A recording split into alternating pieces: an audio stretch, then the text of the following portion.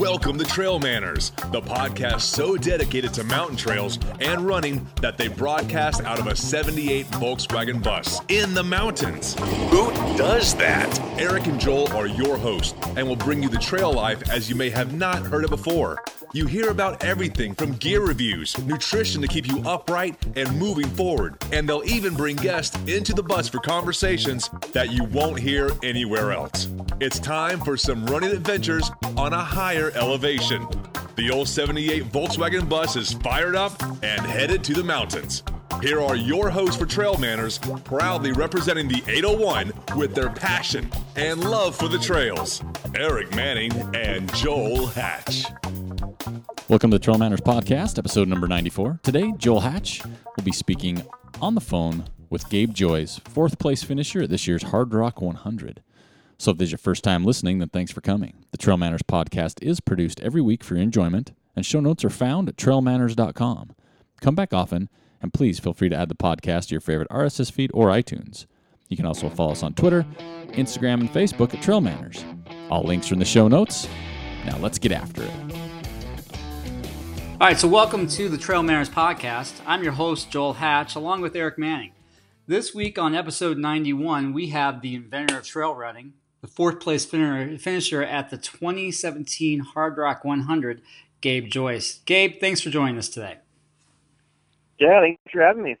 No problem. So last time we talked on the show was in episode 72 at the Park City Run Company. And at that time, you had come to town to run RUFA, so that's running up for air, if anybody doesn't know what that is, in preparation for Hardrock. Isn't that correct?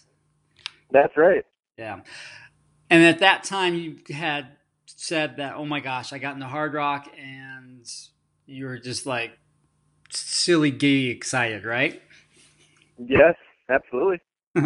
So, obviously leading up to the race, you had mentioned that you had some trepidation a little bit just because of your training schedule was not going to allow for, say, big long training runs or, just the fact that you live in Lander and it was so stinking snowy, you weren't able to get up high. So how were you able to, get in not only the volume, but also the climbing as well? So what did your spring training look like? It was tricky. In some ways, RUFA was sort of like the kickoff for my spring training, and so that was a great start. I think I got something like, I don't know, it was like 18,000 feet of climbing in 12 hours or something like that. And that was at RUFA? Put the hurt on, yeah, it was at RUFA, yeah. So that put the hurt on my quads pretty good. Kind of set the tone for the spring. My training was pretty good all through like February and through part of March. I did a lot of hill repeats and finding kind of the steepest stuff I could find in Sinks Canyon, which is kind of our closest mountain access we have here in Lander. And so I would just find some stinking steep hills and just hike up and down those things a lot to try to get as much vert as I could in each run. Tell me a little bit about that. So, Gabe, tell me a little bit about that. So, sure. So I know from experience from doing your Sinks Canyon race that Sinks Canyon is really accessible to Lander. It's about 10 miles to southwest of Lander, roughly. Yeah. And yep. What's winter training like there in Sinks? Does it get a lot of foot traffic? No, not a lot. I'd get a lot of first tracks for sure. It's really hit or miss. So like so many other canyons, we have like a sunny side and a shady side. Right. And the shady side like holds snow like forever. And so that always had like deep snowpack on it. And sometimes I could get pretty lucky there. The fat biking crowd is getting pretty into things over there, and they track out the trails pretty nicely. Not a lot of trail, but then I could run on top of what they did, and that's good. The sunny side of the canyon, it melts out pretty freaky fast in the winter. Does it? And so if there had like just been a big dump, it's challenging over there, but you can give it like a few days after snowfall, and you can usually find like some small sections of, dirt mixed in with a little bit of packed snow, stuff that you can stay on top of. And so it doesn't give you a lot of terrain to cover, but it's good terrain for hard rock training if you don't mind going up the same hill like over and over and over again. Right. That sounds good. Now, also, you were the coach for the soccer team at the high school, right? Yeah, that's when things got really tricky. And that started, I was in March or April or something like that. I think it was early March. Soccer started. Yeah, I coached the high school girls soccer team, which was super fun, but it definitely made training challenging. We had practice every day after school, and I wouldn't get home until, I don't know, almost 6 o'clock, so from 7:30 to 6, I was out doing work stuff. Right. And so that was challenging, and a lot of our road trips for games would be like ridiculously long drives. Like we would go and drive to like Cody on just like a Tuesday night, or we'd go drive down to some tiny town in southeast Wyoming. It'd be like a 5-hour drive for one game. Yeah, I think so that's the drawback of being the head coach for the Lander soccer team. Yeah. You guys are kind of like the middle of the state, but you still have to go, like you said, 3 or 4 hours. It's not like living in Salt Lake where you can just go 10 minutes down the road to the next high school. Yeah, I wish we had that. So that was a real time suck. So I did a lot of running at like 5 a.m. Right. which was cold. Yeah. And that's just like right on like snowpack roads. Nothing glamorous about it at all. No. No, that's grinding it out for sure. And then, we had a lot of like really cold inversions all winter too. That was kind of trying to block that out of my memory. And then I would do a lot of like 8 o'clock at night runs where, we'd have dinner as a family and put my 2 kids to bed, and then off I'd go. I'd run for a couple hours. Right. Now, before going to bed. Was Ty Drain still your coach at that time? Yeah, absolutely. And so did you guys kind of do your best to work through not only the weather issue, but then your travel schedule with the soccer team? Yeah. So he was, really, he was just the ideal coach to work with because he's been there, done that with just about everything I was doing. He's dealt with the weather. He's coached. He teaches like I do, and so he really knew exactly what I was trying to juggle. And he's done hard rock. And he's done hard rock a few times. Right. While being a coach, like a high school track coach. So he sort of helped me thread the needle very nicely. Where I feel like, it was hard for sure. Like my time was absolutely maxed out, but I didn't, and my wife and kids still love me, I think, and I got it done. So that's right, you did. So were you able to do any spring races besides? Rufa really wasn't a spring race; that was still kind of considered winter. Yeah, but during Go ahead. Yeah, sorry. I got so lucky, and I got to do Quad Rock 50. Oh, you did. I got so lucky with that. So when I originally looked at my spring calendar, I just saw there's no way I was ever going to fit a race in, and I'd accepted that. That was fine. And then I was still, this is my first year coaching soccer, and I didn't quite understand how like the playoffs and stuff worked, but I found out halfway through this, like pretty early on in the season, I guess it was. I found out that if we won our conference, we got to skip the regional qualifying tournament for state. And then I looked at what weekend that was, and it was the same weekend as Quad Rock. And so I kind of licked my chops there, and I pushed those ladies pretty hard to win our conference so that I could have that weekend off and go to Quad Rock, and they got it done. They went undefeated in conference. Did they really? That's awesome. They did, yeah. I don't know if they knew I had my ulterior motives, but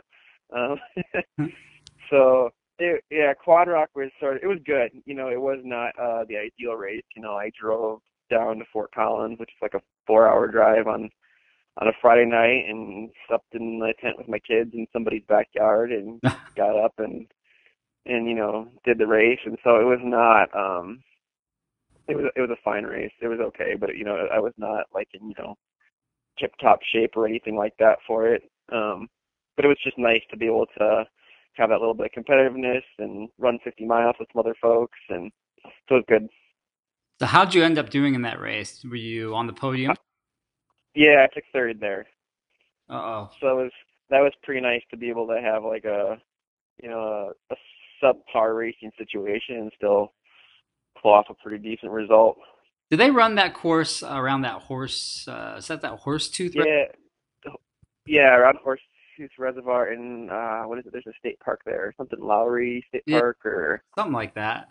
I did a race something there like that. years ago. Boy, they got a lot of climbing, like a lot of short, steep stuff Yeah, right short there in steep. that. That's kind of what it was, just up and down, short steep. Besides like the opening and the finishing section, take you through this like valley.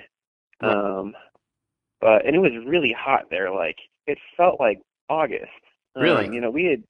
We didn't have heat like that for like another month and a half after Quad Rock, but it was like in the mid 80s there during the race, and Oh yeah, it you were sort of used felt to like my 16. yeah, Oh. I was used to running like way cooler than that, so I sort of felt like my brain was melting during the second half of the run. Like it definitely affected me. The first half was great, cruising. The second half was like, whoa, Right. it's hot. But I kept it together though, and finished, and so that was good. And then you guys, you had a soccer game after that. Did you girls? How'd they do in the state tournament then? They did pretty good. They ended up taking fourth in the state, which Wow, that's is awesome. awesome, especially considering like the year before that, I think they were just about like last in the state, like 12th or something like that. Whoa. So they came a long way. So I was really really happy for them. Yeah. So are you going to do that again next year? I believe so. Yep. Oh, that'll be I'd good. sort You of guys like to. build on that success, huh? Yeah, I'd like to commit to it to at least a few years if I'm going to do it. And so I got roped into it because there was a group of girls that I had coached when they were all like 10 and 11 and 12 years old. I coached like a youth co-ed team in Lander, Oh yeah. and now those girls are on my high school team, and they pretty much like begged me to coach, and I was kind of a sucker for them because I'd already put in years of work into them back when they were youngsters. Yeah. So I'll at least see those girls through high school. Oh, I've known them for a long time. that's really cool. That says a lot. I mean, to commit to them for 3 or 4 years, they'll get a lot out of that. Yeah, I hope so. It definitely helps to have a little consistency there for a while So with when a you were team sport like that. so when you were doing your training with the girls, did you jump into any conditioning stuff? Did you and Coach Ty talk about doing any of that? No, I did. I played soccer with them a lot, which I think was actually really great. I'd get my agility working, and I would get Right. sort of, I don't know, like kind of, I guess, stretched out, and I did with that, and I actually think playing a little bit of soccer, it does a lot to help keep me injury free. It keeps me moving laterally, it keeps the ankle strong, keeps your balance good. So not that I like, I'm not gonna play with them a lot, but every day I did a little bit of something with the team. Yeah. And so as much as it was a time suck, I think it was also just kind of nice to be able to have a little extra movement around like that too. That I don't think it hurt me. Right. So, No, I think you hit it on the head. It definitely probably helped more than anything else. Like you said, instead of just moving in this very linear plane, soccer happens in all directions. So that definitely reduces on the overuse injuries for sure. So, you guys had a super big winter like we did here in the Wasatch, where it was cold, it was snowy, getting outside, you just had to do it. So were you solely hiking and running, or were you doing other things in the winter too, like cross country skiing, skate skiing? Yeah, I do a decent bit of skate skiing. Okay. I really kind of discovered that in the last few years, and I love it.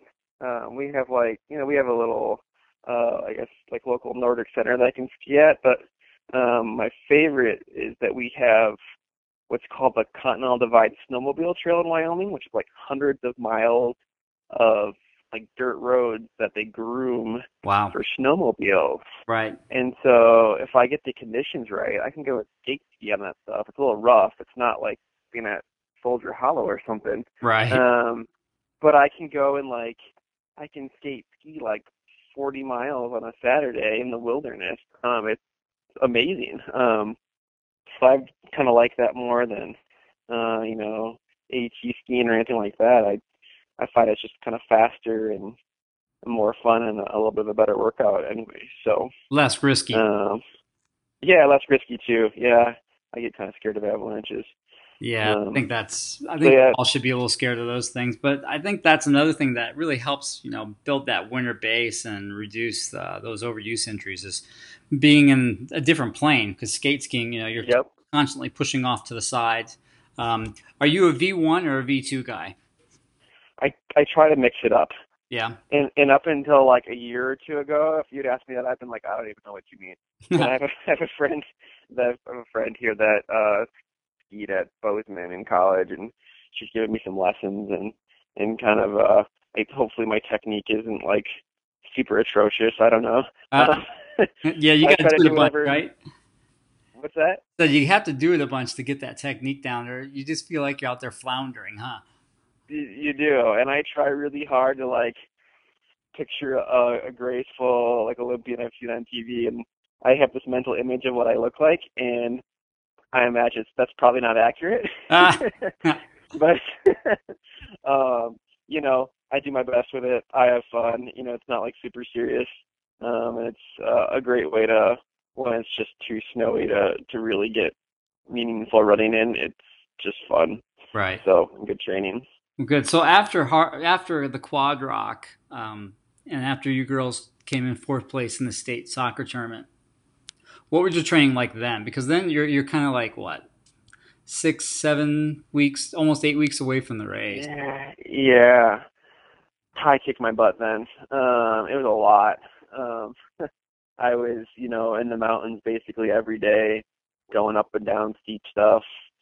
Lots of hiking too. I was getting used to using my poles more. I don't typically run with trekking poles, Right. but certainly they're very, very helpful for hard rock. So I was doing a lot of verts. I think I had 1 week where I got like the 33,000 feet of climbing, just like hard rock has. So, Oh, yeah, it was good. I tried hard to kind of get up high too, but it was pretty tough. I mean, it was still full on winter. We were still getting snow in the mountains in June too. right. So I did a lot of running and hiking on snow some days, which is okay. Yeah, it was a lot of that. I ended up taking one quick trip down to the Never Summer Mountains in northern Colorado, Right. which is just a gorgeous mountain range. They all. I did the Never Summer 100K there last year, and I remember there was this like alpine ridge that we ran on for a little bit, and I remember looking at it as I was racing, thinking like you could run this ridge like for miles and miles. And I kind of tucked it in the back of my mind as something I wanted to come back and do someday was go around this ridge longer than we did in the race. So I went down and ran that ridge, and it's just like a huge out and back because it was like mostly above 12,000 feet with you hit like a 13,000 foot peak as part of it and stuff. So I went down there. Gabe, was that on an And established trail or was that just all kind of off trail scram? that's mostly off trail. Okay. It was just hiking and running up and down lots of beautiful alpine meadows, and the mountains in Colorado was great. I mean, the mountains there, they look a little bit like the San Juan, like a similar sort of feel with Right. lots of grassy terrain. So it was great. That was a important weekend, I think, to go and do that. So How close was that to Hard Rock? Boy, was that? Maybe that was like a month out, something like that. Okay. So then after that, so you got 4 weeks until race day. Were you able to then go down at all to have a look at the course? No, I didn't. I really wanted to, and I almost pulled it off a couple times this spring. We almost went by there like over spring break, and then I almost went down in June. But like the reality is it's just a long drive. Yeah. And I just couldn't, I thought I was going to pull the trigger on it a couple times, but it just wouldn't work out for whatever reason. And so I never did go down there, which was, I don't know, not too big of a deal to me. Like I've been in the San Juans before. I know what those mountains are kind of all about. I'd done the Telluride Mountain Run Okay. several years back, and I used to live in that area for a very brief period. So that was okay. It was kind of fun having the course be a surprise. I kind of like that sometimes in races because then it's just like, every ridge you're climbing, it's just exciting because you want to see what's over the other side. So that was fun. It felt like an adventure as much as it did a race. Right. So race day rolls around. You get in the town. Did you get in the town the week of the race, the day before the race? Yeah, it was like 2 days before or something like that. Okay. So what was town like?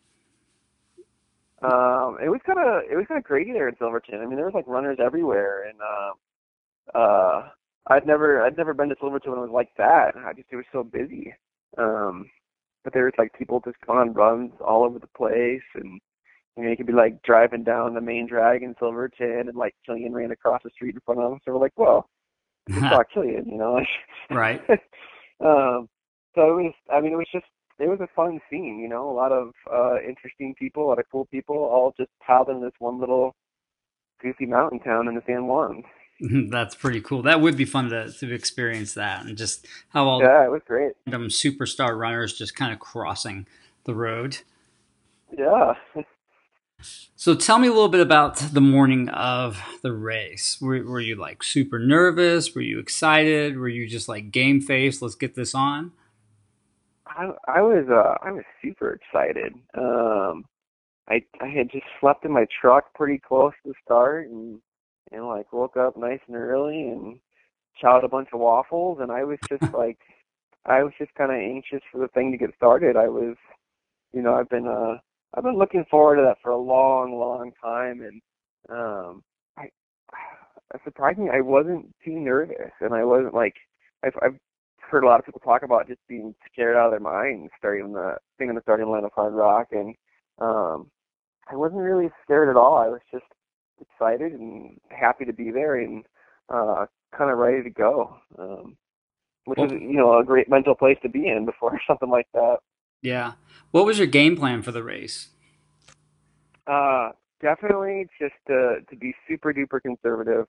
I talked to Scott Heine once out in the course, and I joked to him that I was like, the last thing I want is to be the new guy who goes and like lays on a cot and Telluride for 3 hours. I just want to make sure I absolutely avoided that situation. So I was pretty mellow. Really up until about mile 80. I just had kind of a nice run in the mountains and never pushed it too hard. Ty gave me pretty specific instructions. No racing until I got to Oscars, which is the big climb out of Telluride, and it's about mile 80. And so I was pretty tempted a couple times, like kind of chase people down and Right. and push it a little bit, but then I kind of always resisted and was like, no, you got a long way to go, just chill, just cruise, patience, patience, patience. Right. And enjoyed the day. So let's talk a little bit about the like sections of the race. Tell me a little bit about the Sure. first, like, I don't know, 28, 30 miles. So that first big chunk to Sherman aid station. How was that?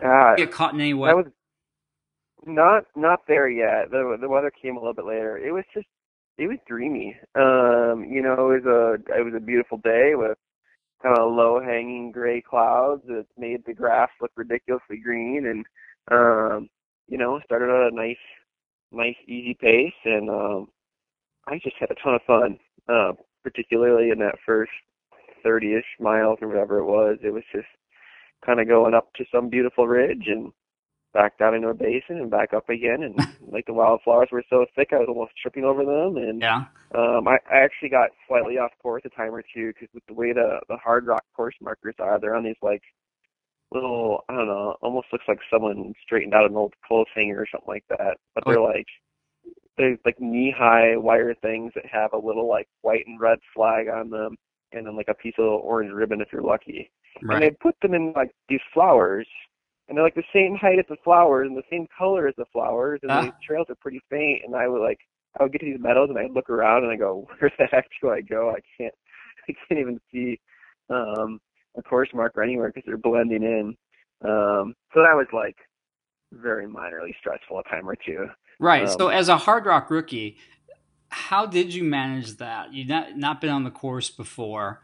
You didn't go down and do the pre-course. A lot of people go down and help mark the course, get to know the course. Yeah. So did you find it was hard to follow the course? It a little bit. I mean, minus the You wild. know, that's yeah.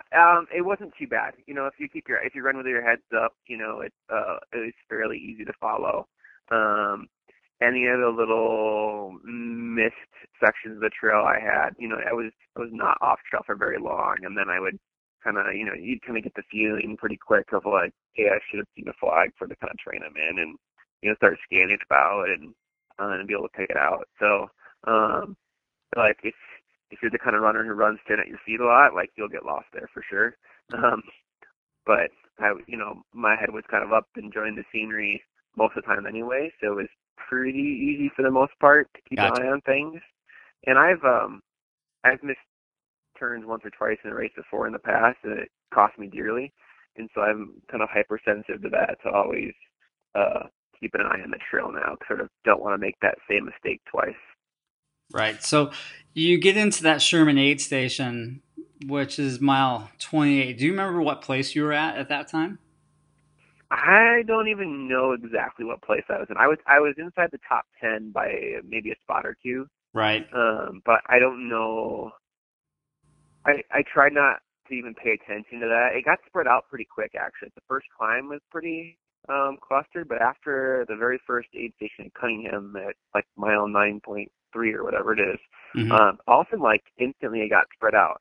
And so for that whole first section, Sherman there at 28, I could see sometimes Scott Heine pretty far ahead of me. Right. And I knew Adam Campbell was somewhere behind me. And I kept on just kind of creeping closer and closer to Scott. And I passed him shortly after Cataract Lake on the way down to Sherman. And then I didn't pass anyone for quite a while after that. I didn't even see anybody until like Engineer Pass. Wow. So I did a lot of running by myself during the day. Like it was. Yeah, you did.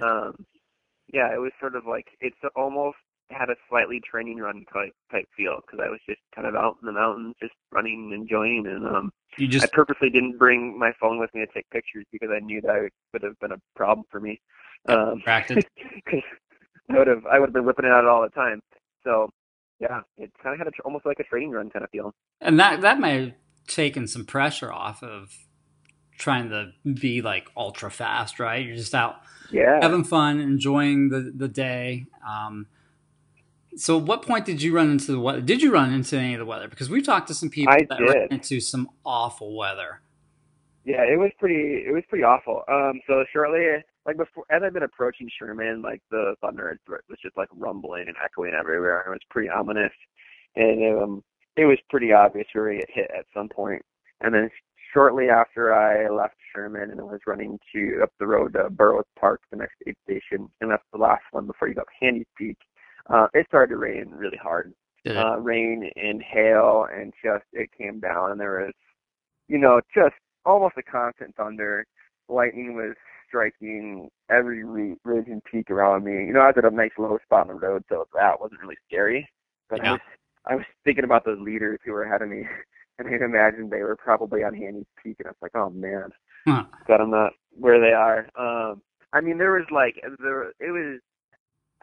just like streams of water and hail coming down the road. There was so much, and I actually saw a mudslide come down one of the mountains, like right towards me for a little bit. Yeah, that was pretty cool. I've never actually seen a mudslide happening, but it was. Yeah, I made this most bizarre sound. There's this sloshing, crunching sound, and I was like, "That's not rain. What is that?" And just started looking around and looked up, and I was like, "Whoa!" And like you could see this whole like scree field just kind of like slurping down an old avalanche chute. And it wasn't moving too fast, thankfully. Right. It scared me pretty good at first when I saw it coming right towards me. I was like, "Whoa!" But so I actually even just stopped and watched that thing for a couple minutes. So I was like, "What?" I've always wanted to see a landslide happen, so I'm not going to blow my opportunity to watch it. So I just stood there for not too long, just for a minute or two, just to check it out. Right. That's cool. So And then were you prepared for the weather? Did you have like a legit rain jacket, or did you have yeah, I had a legit rain jacket. right? Yep. Which was great because if you were just out there like a Houdini or something, you would have been a wet mess. You've been hosed. Yeah, you would have been hosed for sure. And the rain lightened up, and as I was going up towards Handy's, it was very light. And the lightning became much more. There's a lot more time between strikes. Right. But as I was going up this basin, I forget what it's called. Over the basin, it's at Handy's Peak is at the kind of the head of.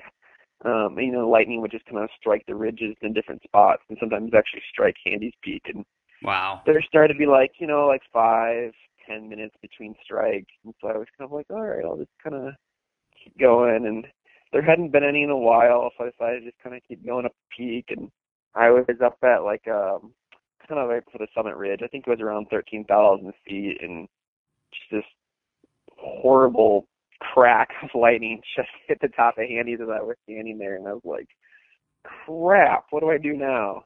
And so I kind of thought about going back down, which just was totally unacceptable. And then I thought about staying put at 13,000, which felt really stupid. right. So then I just went for it and went over the top of that thing as fast as I could, which was hard, of course. Well, yeah. I'd never climbed a 14er before, so my first 14er was like a VO2 max workout or something. I'd been really careful with my heart rate all day and all the climbs, just keeping it in check, going as slow as I had to go. But for that 1,000 feet or whatever it was, some of the Handies, I definitely kind of just went for it. Didn't even stop at the top, just ran right off. I've had a couple close calls with lightning before, and I wanted nothing to do with that again. And then ran right down the other side of the American Basin. And then there was a little more drizzle from there, but otherwise that was the ugly weather of the day. Right. And it wasn't, I don't know. I kind of like bad weather. I think it's kind of exciting. I almost went into meteorology actually when I was in college. Really? So I kind of nerd out on that stuff. And so to be out there in the hail and lightning, I think it's interesting and fun. That's so right on. So you get over Handy's, without getting singed, and then you're making your way over to basically the halfway point, which is Ouray this year. Yeah. Right.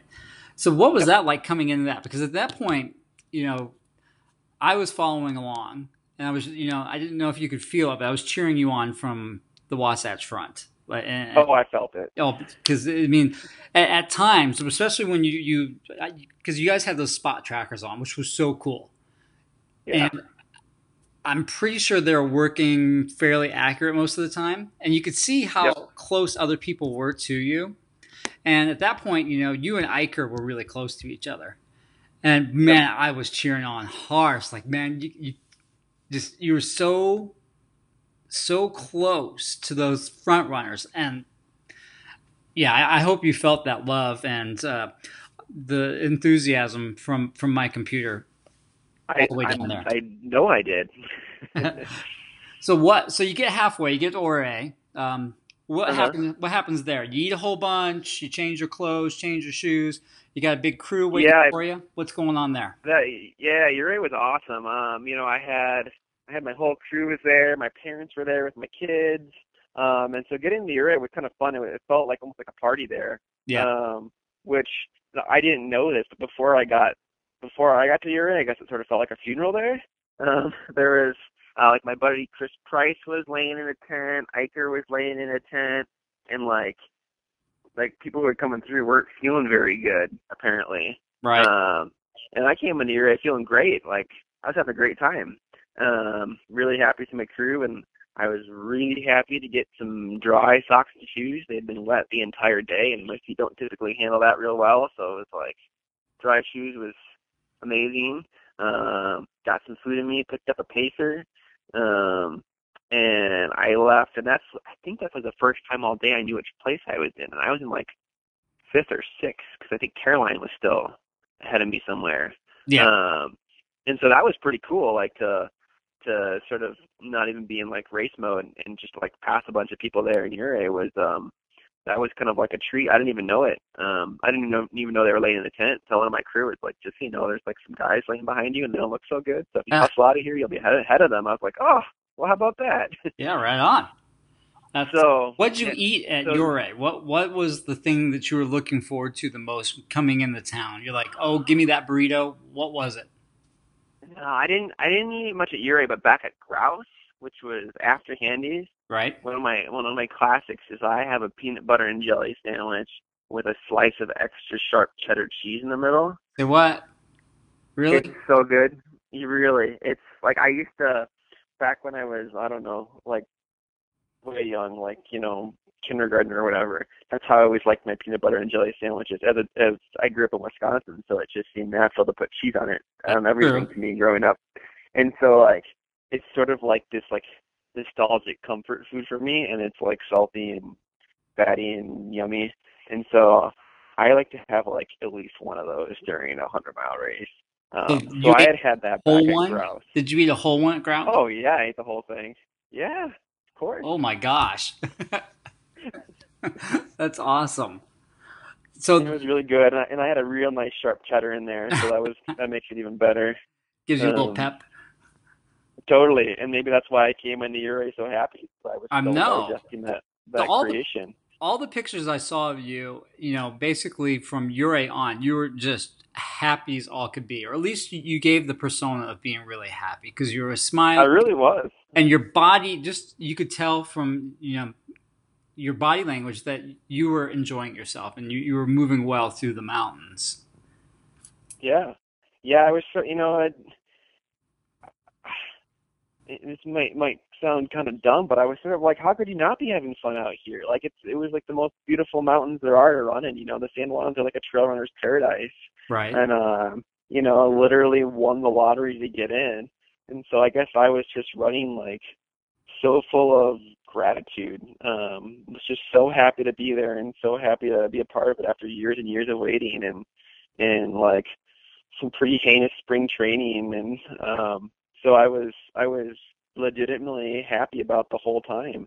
I had one little rough patch coming up Engineer Pass where I felt like the altitude was getting to me a little bit, and right. I just hiked a lot, but I was never I wasn't out there moping or anything.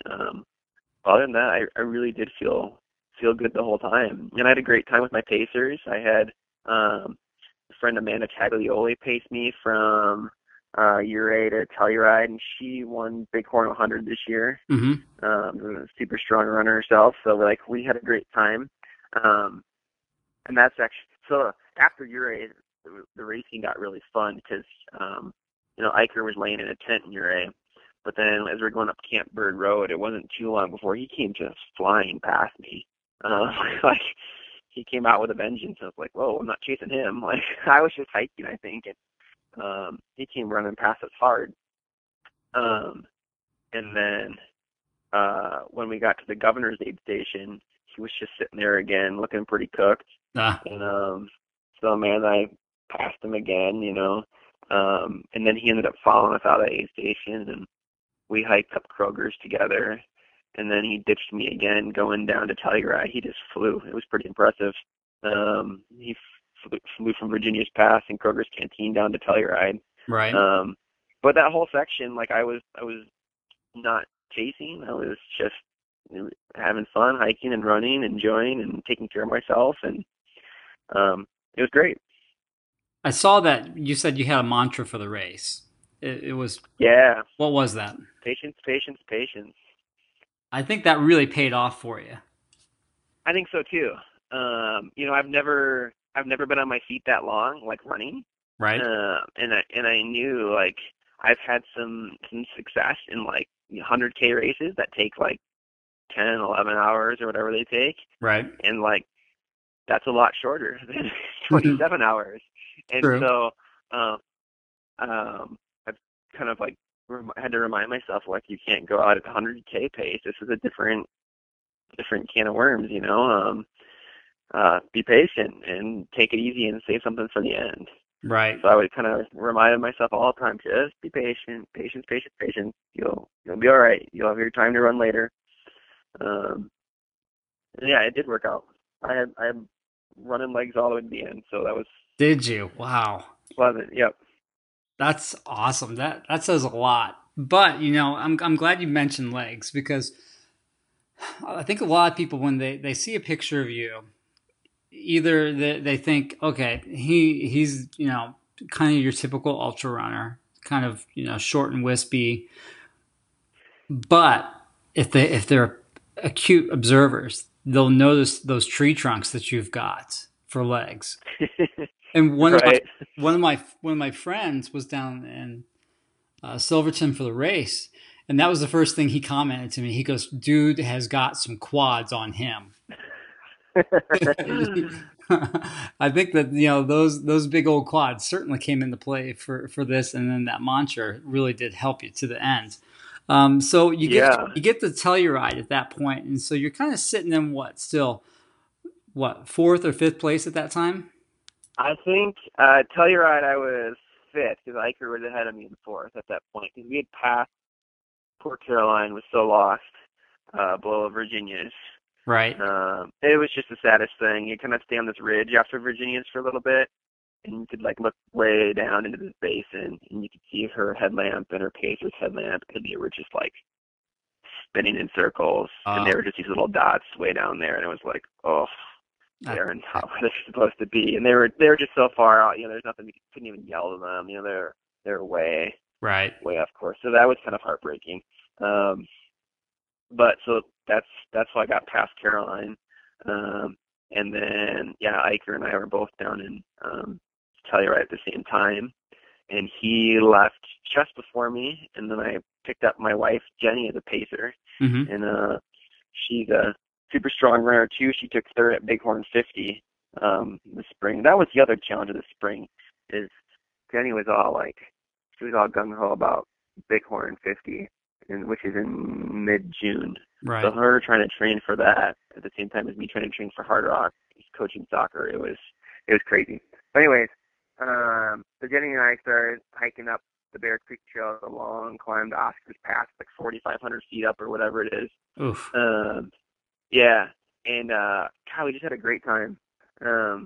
We just kind of hiked hard. We didn't even run much of that climb at all. It's like, I don't know. Parts of it are pretty steep, parts of it are pretty mellow, but knowing that, again, it's just such a long climb, patience. And, we could just see Iker and his pacer ahead of us for basically the whole climb. They kept on, like, looking back to see where we are, and we're just, like, laughing and having a good time. And, there was an awesome, like, half moon rise that just, like, lit up everything. Cool. Super cool. And then when we got up to Oscars, we were only a minute or two behind Iker. Right. And, I was like, all right, finally, it's go time. Let's do this. And I absolutely love a good technical downhill. And that Oscars pass, it's very technical, but it was even more fun because some of the mountains there during the afternoon thunderstorms had gotten like a ton of hail. I saw one mountain that looked like it was almost in the middle of winter. There was so much hail on it. Really? And so like all like the rocks and stuff were kind of filled in with hail in between, which actually I think probably made for faster descending. Right. And so we were able to kind of like slip and slide and run and jump and do all those kind of fun things running downhill. So just right after Oscars Pass, we passed Iker and got down to Chapman Gulch, the next aid station there, and that was, I don't want to say I only saw Iker behind me one other time after that, but put a little bit of a gap on him after that. And so that was just exciting and fun because I've been running by Iker for hours and hours. He's a runner I have a whole lot of respect for. He's had some amazing results in the past, and so it was kind of fun to race him.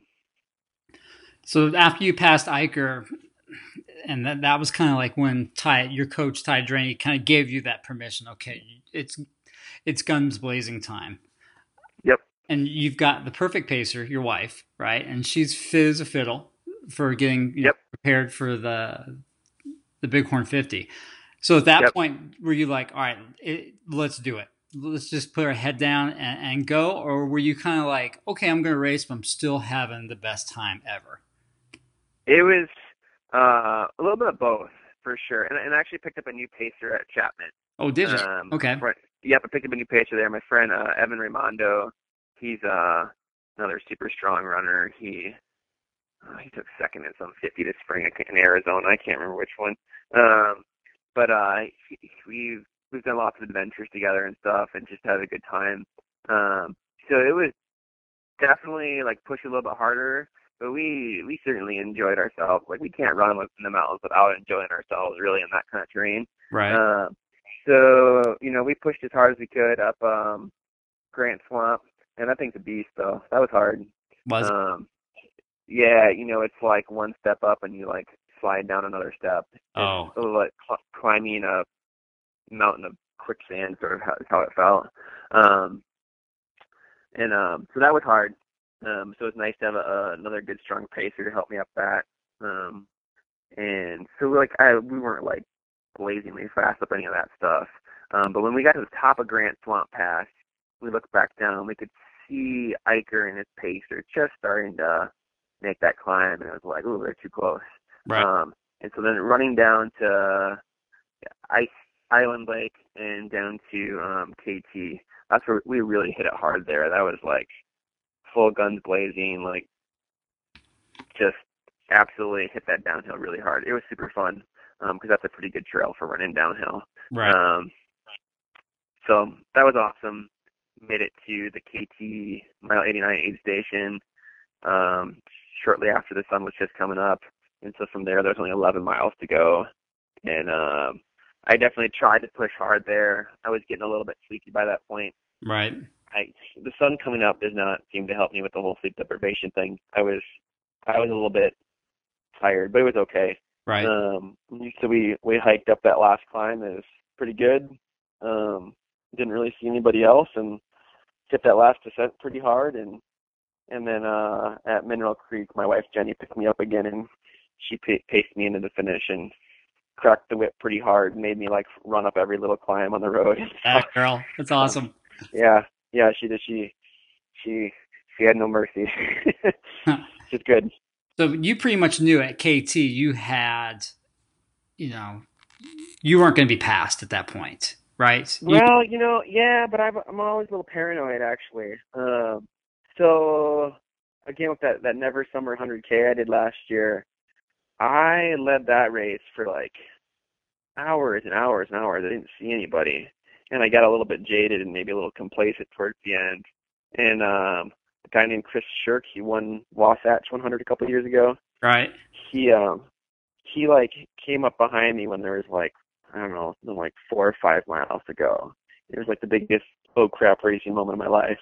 And I ended up having to like sprint with him the last 2 miles to the finish, and I ended up finishing just a couple minutes ahead of him. But like that was sort of a very stressful and like physically painful experience running that hard at the end. And so I definitely had a little bit of a paranoia. I was like, Iker's super fast. Like I could chase me down, or what if somebody else is coming? There's a whole bunch of super talented runners behind me charging, I'm sure. Like, well, sure. And so I was sort of like, I kept looking over my shoulder every now and then, but it never took the foot off the gas. That's for sure. That's cool. And didn't want to take anything for granted. And I knew Joe Grant was pretty darn far ahead of me. I figured he was out of reach unless he like had something horrible happen to him. So it wasn't so much like trying to chase him, but it was like, all right, let's just keep moving so no one can come and catch me. Right. So what was it like coming down, the street, knowing that, okay, I've got 4th place locked up. I've just basically had the race of my life. So walk us through that a little bit. Oh man, it was just awesome. Like the whole race was fun, from start to finish until it just finished feeling really good. Just it just feels amazing to be like, yeah, I executed the race I wanted to. I had the fitness I wanted to. I had all the wonderful support of my family and friends around me. Like I had my 5-year-old Ella run with me to the finish as well, which was super fun. She paced me into like every aid station. She'd wait like 100 meters from the aid station and run with me into them. So she ran with me into the finish too, and it just felt amazing. It was just fun. sometimes, when you like look forward to something for so long and you build up in your mind and see this like amazing thing, like you can often get let down. Right. And that was not hard rock for me. It kind of lived up to every expectation I had that's been building in my mind for years and years and years. It was a dream come true. So I just hope I get to do it again someday. Yeah, that was the lottery gods are kind to me again. That was going to be another question. Are you going to put in for next year? Oh, definitely. Yeah. But you could be the true hard rocker where you got both directions, right? Yeah, that's brutal, right? You can't be a true hard rocker until you've done it twice. It's like, man, I don't know if I can win the lottery again. Like, yeah, I will definitely put in. You'll get lucky. I hope so. For sure. All right, so let's take care of some details. Let's talk about your nutrition. So we talked a little bit. PB&J and sharp cheddar was your go-to for the first third. But what were you eating in between the aid stations? What kept you going? I mostly just ate a whole bunch of honey stinger waffles. I particularly am fond of their gluten-free salted caramel waffle. I can eat those for days. I don't ever get tired of them. They have a little bit of extra saltiness in them. Right. They're awesome. So I ate sort of an absurd amount of those. And then I drink the Scratch exercise hydration mix all day as well. And that's another one of those things that has enough salt in it that I don't get burned out of it at all. Right. I drink Scratch the entire race. I'm not sure I ever had a drink of just plain water. Maybe I did once. Right. I like how easy Scratch is to mix in your bottle because those little to-go packets are just so money, so easy to carry with you or having a drop bag. Totally. I used to do a lot of gels, and Scratch has killed that for me. I find that I don't even need the gels. I don't want them.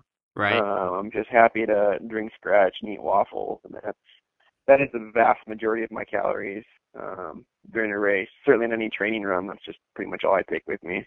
Right. Yeah. Okay, so besides the PB&J and the sharp cheddar, what else were you crushing at the aid stations?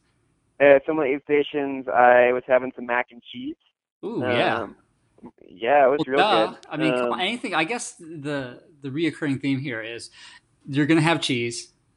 Yep, I'm going to have cheese. You're going to have sure. So I did, I would have mac and cheese with Mountain Dew. Oh, really? That was Mountain Dew? Delicious. Yeah, and I hate soda. Like, I generally, I never drink soda except for during 100 milers. That's like my time to binge on Mountain Dew. And it seems to just go down easy, and I desperately kind of need that caffeine. I sometimes have a hard time with the whole sleepiness thing.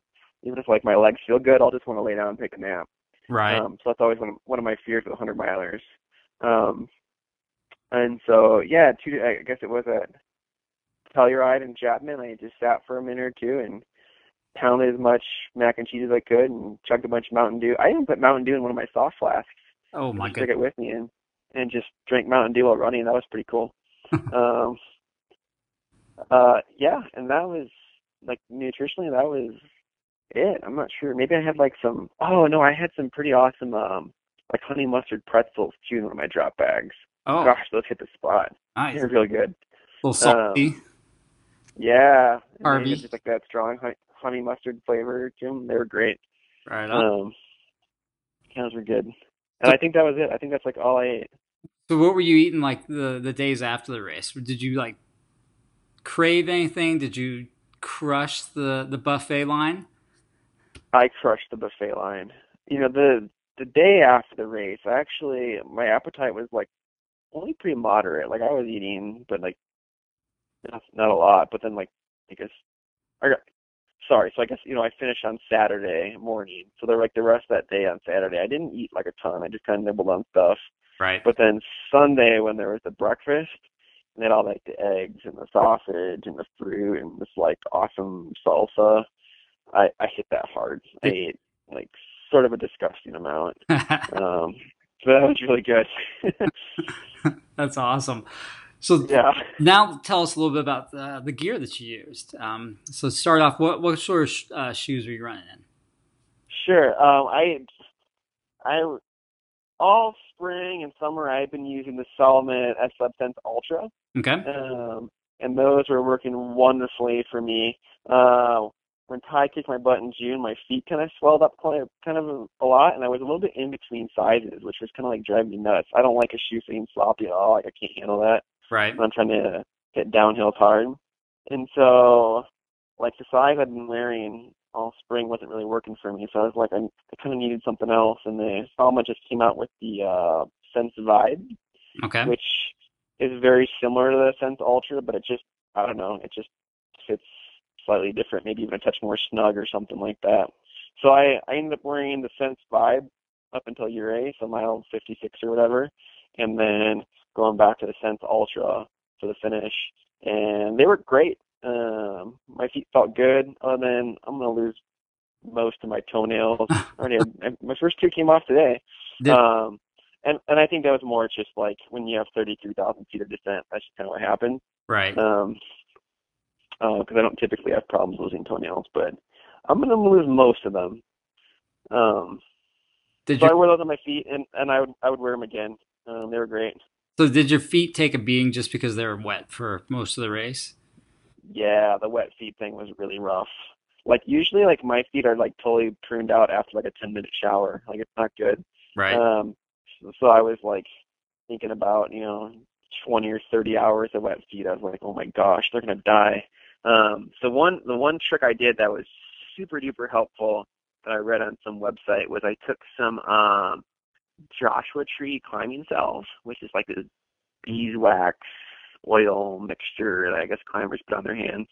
And I like lathered my feet up with that so hard, and the skin kind of absorbs it and helps like waterproof your skin a little bit and toughen them up. Okay. Right on. And that was kind of a lifesaver, I think, because I never had like my feet split open or anything like that can happen when they're wet. So that stuff with some shoes that drained pretty good, and my feet survived. They weren't pretty when it was over, but it was okay.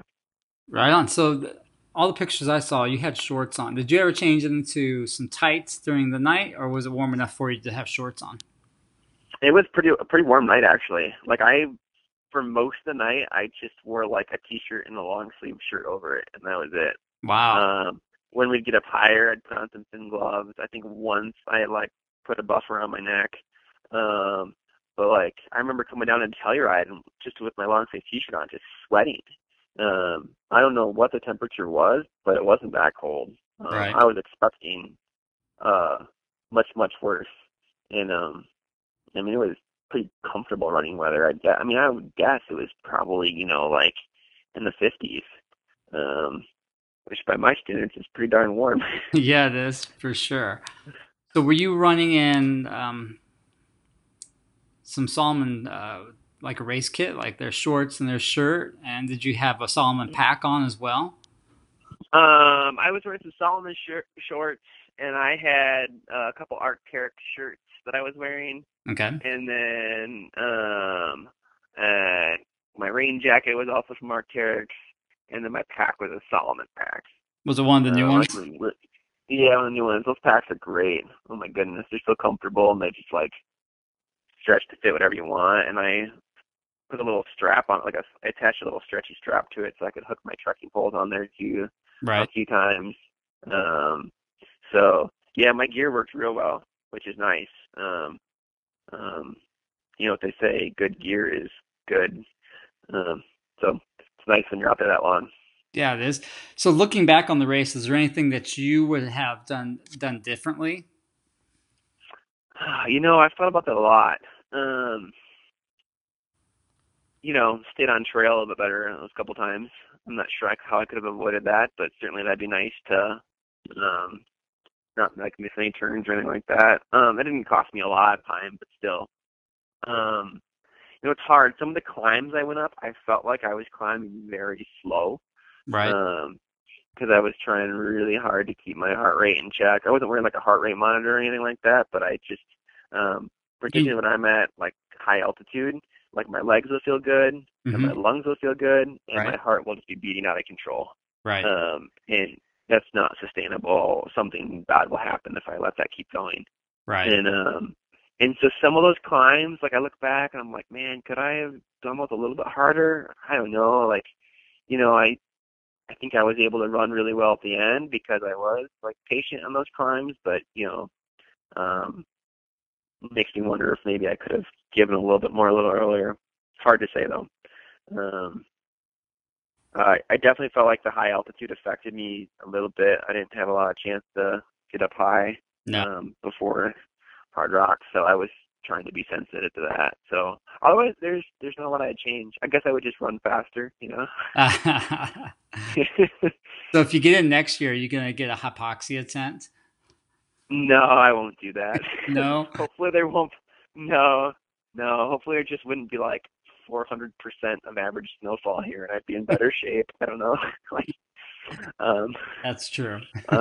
Yeah, that was sort of like worst case scenario snow year, and I don't like going out in my AT skis very much. I'm not a very good skier, and I'm scared, and so.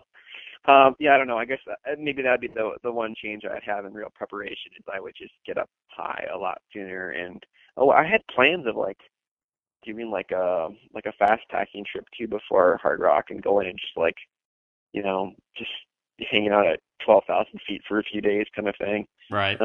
But I never got to do that because I would have had to do that on skis. You still would right now, almost too.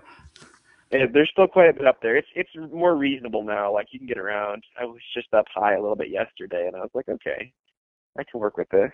Right on. So yeah, I think that'd be my only adjustment. But that's just, of course, that's just the way it goes. Right. Is get a little bit more thin air in my lungs before the race. So how have you recovered from the race? Like really, really well. Yeah. We planned it out, I think, kind of wisely, we booked flights from Denver to Wisconsin the Monday after Hard Rock. That's where both Jenny and I grew up. Right. And so we drove to Denver, did a red-eye flight. That was not smart. But they're so much cheaper, So, got up at 4:30 or whatever on Monday. That hurt. And flew to Wisconsin. And I didn't even bring running shoes with me because I knew I'd be too tempted. And so I hung out in Wisconsin for a week with family and, again, ate a lot of cheese and did that sort of thing and just kind of hung out. And, the soreness and stuff went away fast. I was able to sleep a lot. I had grandparents there to watch kids while I slept in till 8:30. And, oh, my. Yeah, I know. It was pretty serious. So, yeah, I was going and getting 9 hours of sleep at night at least, and so the recovery was pretty good. I think my quads were more sore after Rufa than they were after Hard Rock, I think. Right. So not bad. So I just started kind of easing into running this week. I just kind of went up a little bit higher yesterday for the first time, and it's got a little bit of an ache or whatever here or there, but it's all things that are manageable. Nothing scary. Legs feel good. Mind feels great. I'm excited to get back after it again. So, yeah. So speaking of getting back after it, what's next for you? I was able to get a spot in Run Rabbit Run 100 in September, which is down in Steamboat Springs, Colorado. So that'll be fun to go give that one a shot. Lots of fast runners there, and much more runnable course. Yeah, I was gonna say that's a runner's course for sure. Yeah, that'll be.